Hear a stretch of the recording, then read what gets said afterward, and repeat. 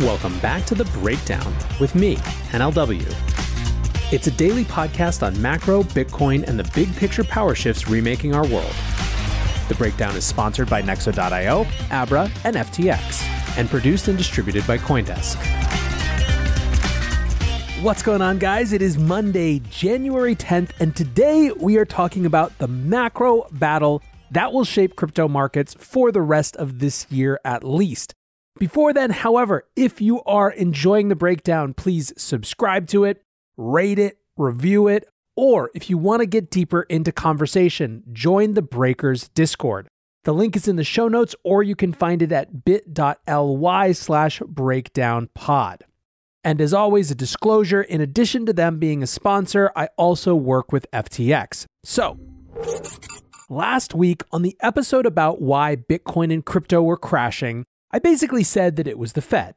Now, specifically, it was the Fed FOMC meeting minutes coming out showing that not only was the Fed going to be hiking rates this year, something that we found out about last month, but they were already talking about balance sheet normalization, or to use a different word that they were clearly trying to get away from, quantitative tightening. That is, if quantitative easing is putting liquidity into the system, quantitative tightening is the opposite, removing liquidity from the system. This has some folks out there feeling like we are in the midst of a fundamental shift in the conditions that have driven markets for the last several years, extending back even before all of the post-COVID policies. Those folks tend to believe that this means that risk assets, which include crypto at this point from the lens of equity investors, are in for a tough time as such a key underlying factor in the market shifts. Others disagree with that thesis and don't believe that rate hikes and all these changes are a particularly large risk factor for crypto. However, on top of all of that, there's also a larger conversation happening at the highest levels of government, which is in a fundamental way how the government should respond to what's happening right now, in particular inflation.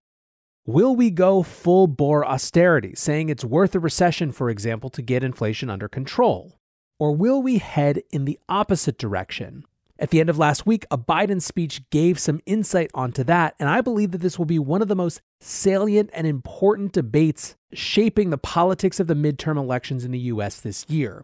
Now, why is this worth a whole show right now? Well, last week when we talked, it was just first impressions. People were giving their first hot takes on what the minutes mean, and obviously the markets were in the midst of starting to go risk off.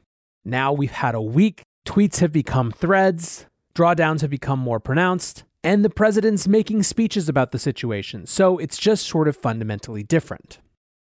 To kick this off, I'm going to read one of the rare threads from Alex Kruger. It gives both a recap of what's been happening, as well as an analysis of what it means for digital assets. There has been a very fundamental shift at the Federal Reserve. The Fed has flipped decidedly hawkish. Their main worry is not employment, it is inflation. And to fight inflation, the Fed has to increase interest rates. Here's a thread about the Fed and crashing markets. It all started with Powell's inflation no longer transitory comment of November 30th, and culminated with the FOMC minutes released on Wednesday, where Fed officials discussed faster balance sheet normalization. The latter is worrisome enough to trigger a bear market. This has been extraordinarily bearish due to the speed of the Fed's turnaround. Raising rates or tapering quantitative easing should not be bearish enough to change the upwind trends across assets, but this goes beyond that. This is a matter of how fast the Fed flipped hawkish, and a matter of potential accelerated balance sheet normalization. Here's the Fed's chronology. June FOMC expecting no rate hikes for 2022. September FOMC expecting half a hike, median estimate for 2022, and announcing QE tapering would start soon. November FOMC announcing slow QE tapering. December FOMC expecting 3 hikes plus accelerated QE tapering. December FOMC became known in the minutes released this week, discussing accelerated balance sheet normalization for 2022. So in less than 6 months, the Fed went from expecting no rate hikes for 2022, party goes on, to expecting 3 rate hikes, accelerated taper, and discussing accelerated balance sheet normalization. Balance sheet normalization was not on anyone's radar for a long time. Not only is this now a possibility in the near term, but also the Fed is talking about doing so faster than in 2018. That's why crypto assets dropped 15 to 30% in 2 days last week. Accelerated normalization would be dreadfully bearish. What does balance sheet normalization mean? It means reversing the asset purchases conducted under QE. This is also known as quantitative tightening. The Fed has been adding $120 billion a month via QE since the corona crash. Accelerated QT would mean doing the opposite at more than $50 billion a month. 50 was the size of QT in 2018, say $80 billion. Under that scenario, the Fed goes from pumping an additional $120 billion into the economy to subtracting $80 billion from the economy, a $200 billion per month difference. How does that matter for crypto? Simple. Crypto assets are the furthest end of the risk curve. Just as they benefited from extraordinarily lax monetary policy, they suffer from unexpectedly tight monetary policy, as money shifts away into safer asset classes. Furthermore, Bitcoin is now a macro asset that trades as a proxy for liquidity conditions. As liquidity diminishes, macro players now in the fray sell Bitcoin, and all of crypto follows. Crypto correlations with Bitcoin dropping anytime soon are a pipe dream. Let's put this in shitcoin terms. What happens when DeFi projects increase yields via increased supply? Prices go down. And what happens when projects burn supply? Prices go up. The Fed is here, your shitcoin master in chief, and the US dollar is the king shitcoin. As the Fed goes from increasing supply, the size of its balance sheets, to burning supply, the US dollar starts going up, and everything else goes down vis-a-vis the dollar. So what now? Crypto assets have already dropped dramatically. Bitcoin is already down 40% from all-time highs, ETH is down 30%. Prices are oversold and holding at major support, yet funding has not turned extremely negative. I'm thinking as follows. Number 1, bounce next couple of days. Number 2, up or down depending on Wednesday's inflation data. Number 3, stay defensive into the end of Q1. Number 4, buy in May and go away. Impossible to anticipate when the time to turn full bull will be. Have to be patient. Wednesday will have the US inflation data. Think prices should chop around 41 and 44K until then, with an upward skew given how strong the rejection of the lows has been. If CPI surprises on the downside, expect prices to pop and trend for a while. If CPI surprises on the upside, lights out, Bitcoin is going into the 30s, TradFi will make sure of it. If the number comes in line with the forecast at 7.1%, hard to tell.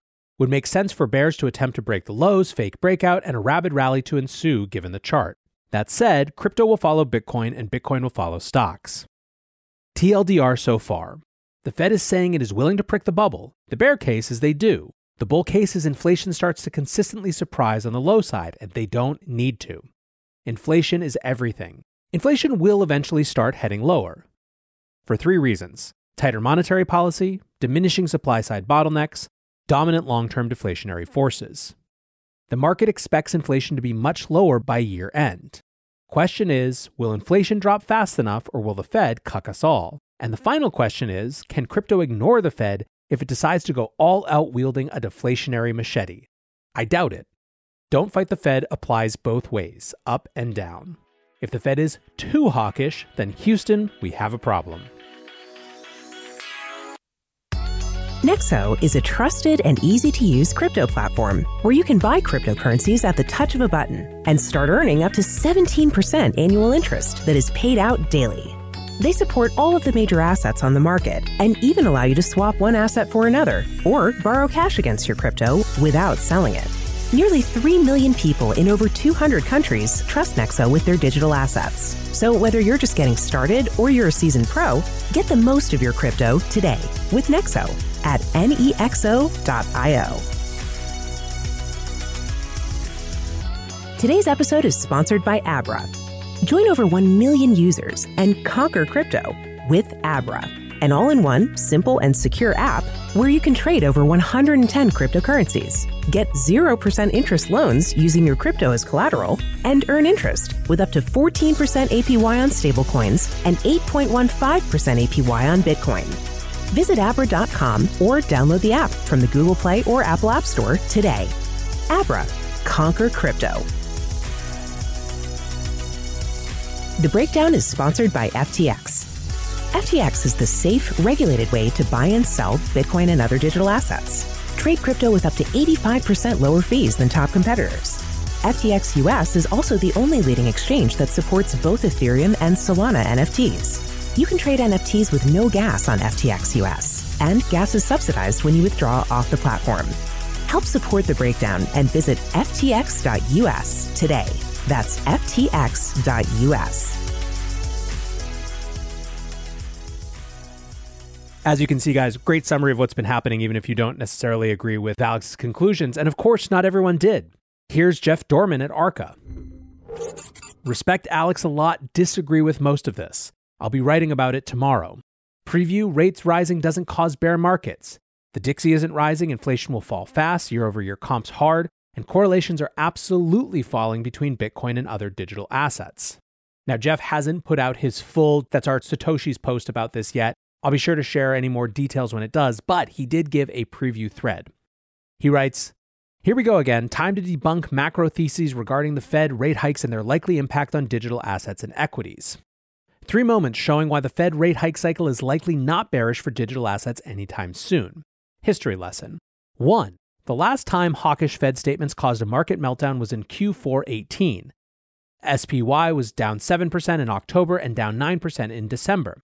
This was after 2 years of rate hikes from 2016 to 2018. Equities rallied during the hike period.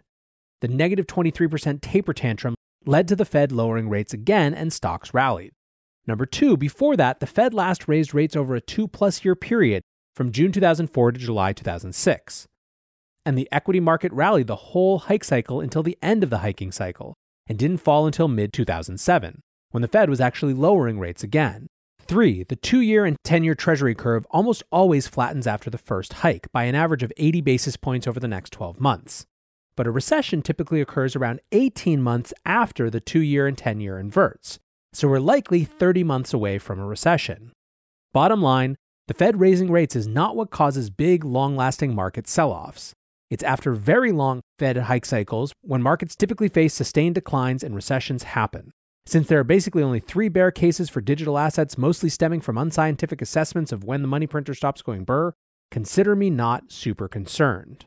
If digital assets fall, it's not going to be because of the Fed." Now, here are a couple more folks who are hesitant to go full bear. Dan Tapiero, friend of the show, says most bullish macro backdrop in 75 years. Booming economy supported by massive negative real rates. Fed will never equalize rates with inflation. Stay long stocks in Bitcoin and ETH, hodl through short-term volatility. Real dollar cash savings will continue to lose value. Crypto Burb tweets, "Since bottoming out in the depths of 2018 depression, Bitcoin has only seen this oversold indicator 4 times at 3K, 10K, 4K, and 30K. Not long after these records were achieved, Bitcoin rallied 340%, 17%, 1,585%, and 141% respectively." Now, while there's some argument then about what a Fed shift will actually do in the crypto markets and in the stock market, these counterpoints aren't necessarily arguing that the Fed isn't actually shifting. And interestingly, the part of the market that seems to be arguing and pricing in most strongly that the Fed is shifting is the bond market.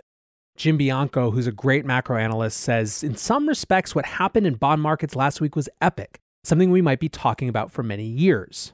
The 30-year data goes back to 1973, and last week was the worst calendar week total return in at least 49-year history.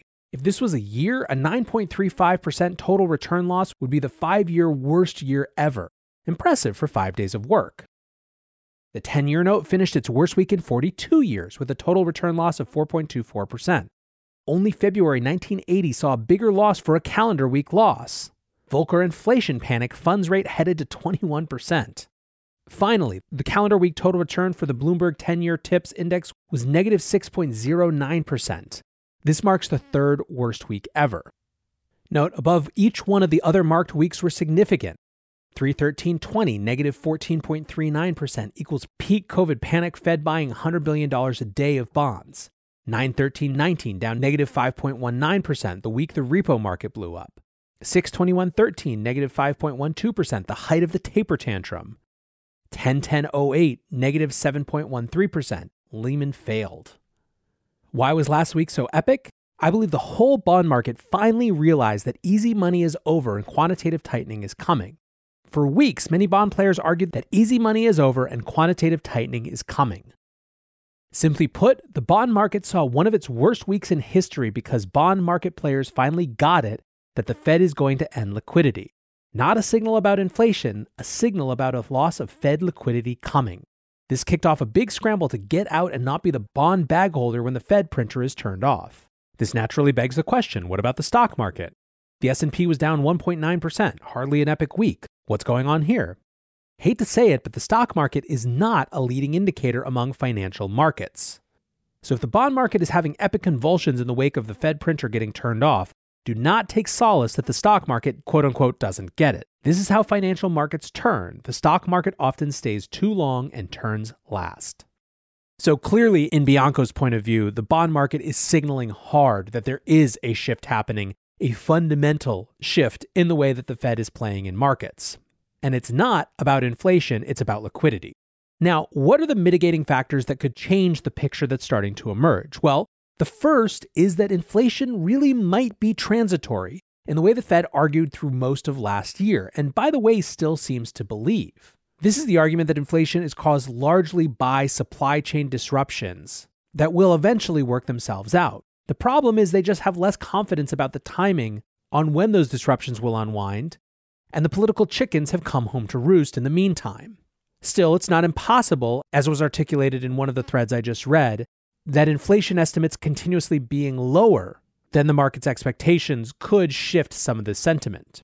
The second way this all might not come to pass, however, has to do with political narrative shifts. Bianco, in a separate tweet when someone asked, couldn't they just keep the printers on, responded, the difference now is inflation. If it's all talk, that means they are cool with 7% inflation. See the latest Biden approval ratings. Nosediving because of inflation. Keep printing, allow inflation, wipe out the Democrats in November. And this is where things get extra interesting. Biden gave a speech at the end of last week that showed that they are going to engage with this particular issue. He said, at this moment as a country, we face an important choice. Do we take the steps to create an economy with strong sustainable growth with higher wages and more opportunity for all Americans? Or do we settle for an economy that wasn't working for our middle class even before the pandemic began? An economy that has delivered sluggish growth, stagnant wages, limited opportunities. I'm not an economist, but I've been doing this a long time. Here's a way to look at it. If car prices are too high right now, there are two solutions. You increase the supply of cars by making more of them, or you reduce demand for cars by making Americans poorer. That's the choice. Believe it or not, there's a lot of people in the second camp. You hear them complain that wages are rising too fast among middle class and working class people who have endured decades of stalled incomes. Their view of the economy says the only solution to our current and future challenges is to make the working families that are the backbone of our country poorer, or keep them in the state they were in. It's a pessimistic vision, and I reject it. I reject the idea that we should somehow punish people because they finally have a little more breathing room. America doesn't need to settle for less. We have an economy that has the capacity to generate more growth, more jobs, and more opportunity for all Americans. Joe Weisenthal tweeted and got at the heart of this, saying, very interesting section from Biden's speech. He notes that car prices are too high and that there's two solutions. One, invest more to bring more capacity to the sector, or two, make everyone poorer so demand goes down. Now, what Joe is getting at here is that there is a clear, explicit rejection of austerity as a method to fight inflation in Biden's speech. A rejection, in fact, even of potentially the idea that inflation is what we should be focused on. A follow-up exchange on Joe's thread between David Andolfato, a senior VP at the St. Louis Fed, and a number of others, shows the different sides of this argument, which gets into this asset price inflation conversation. Andolfato writes, deflating elevated asset prices won't make everyone poor, though. Only those who are holding net long positions in those assets. Large segment of society has no direct stake in these assets. Joe responds, will deflating elevated asset prices make used cars cheaper?